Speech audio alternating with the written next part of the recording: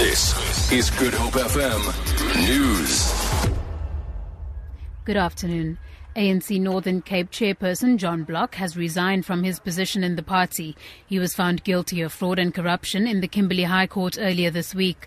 Pressure has been mounting on Block since his conviction. Trifecta director Christo Skaltz was also found guilty, while the ANC's Deputy Secretary Alvin Boertes was acquitted on all charges.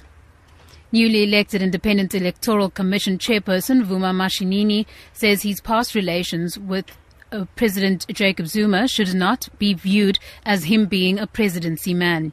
Mashinini briefed media in Pretoria on his new role and preparations for next year's municipal elections. Opposition parties have raised concerns with his appointment.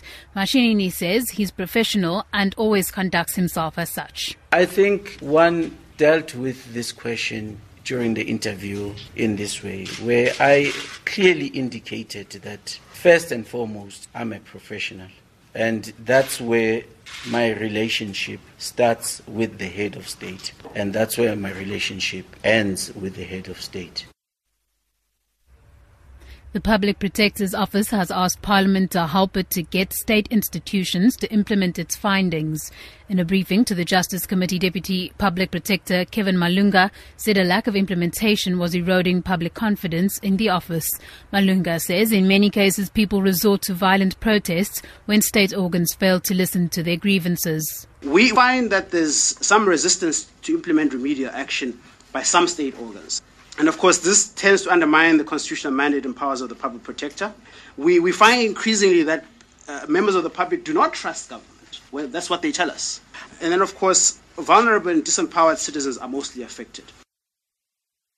Western Cape Premier Helen Zille says the Go George Transport Network has the potential to integrate racially segregated communities.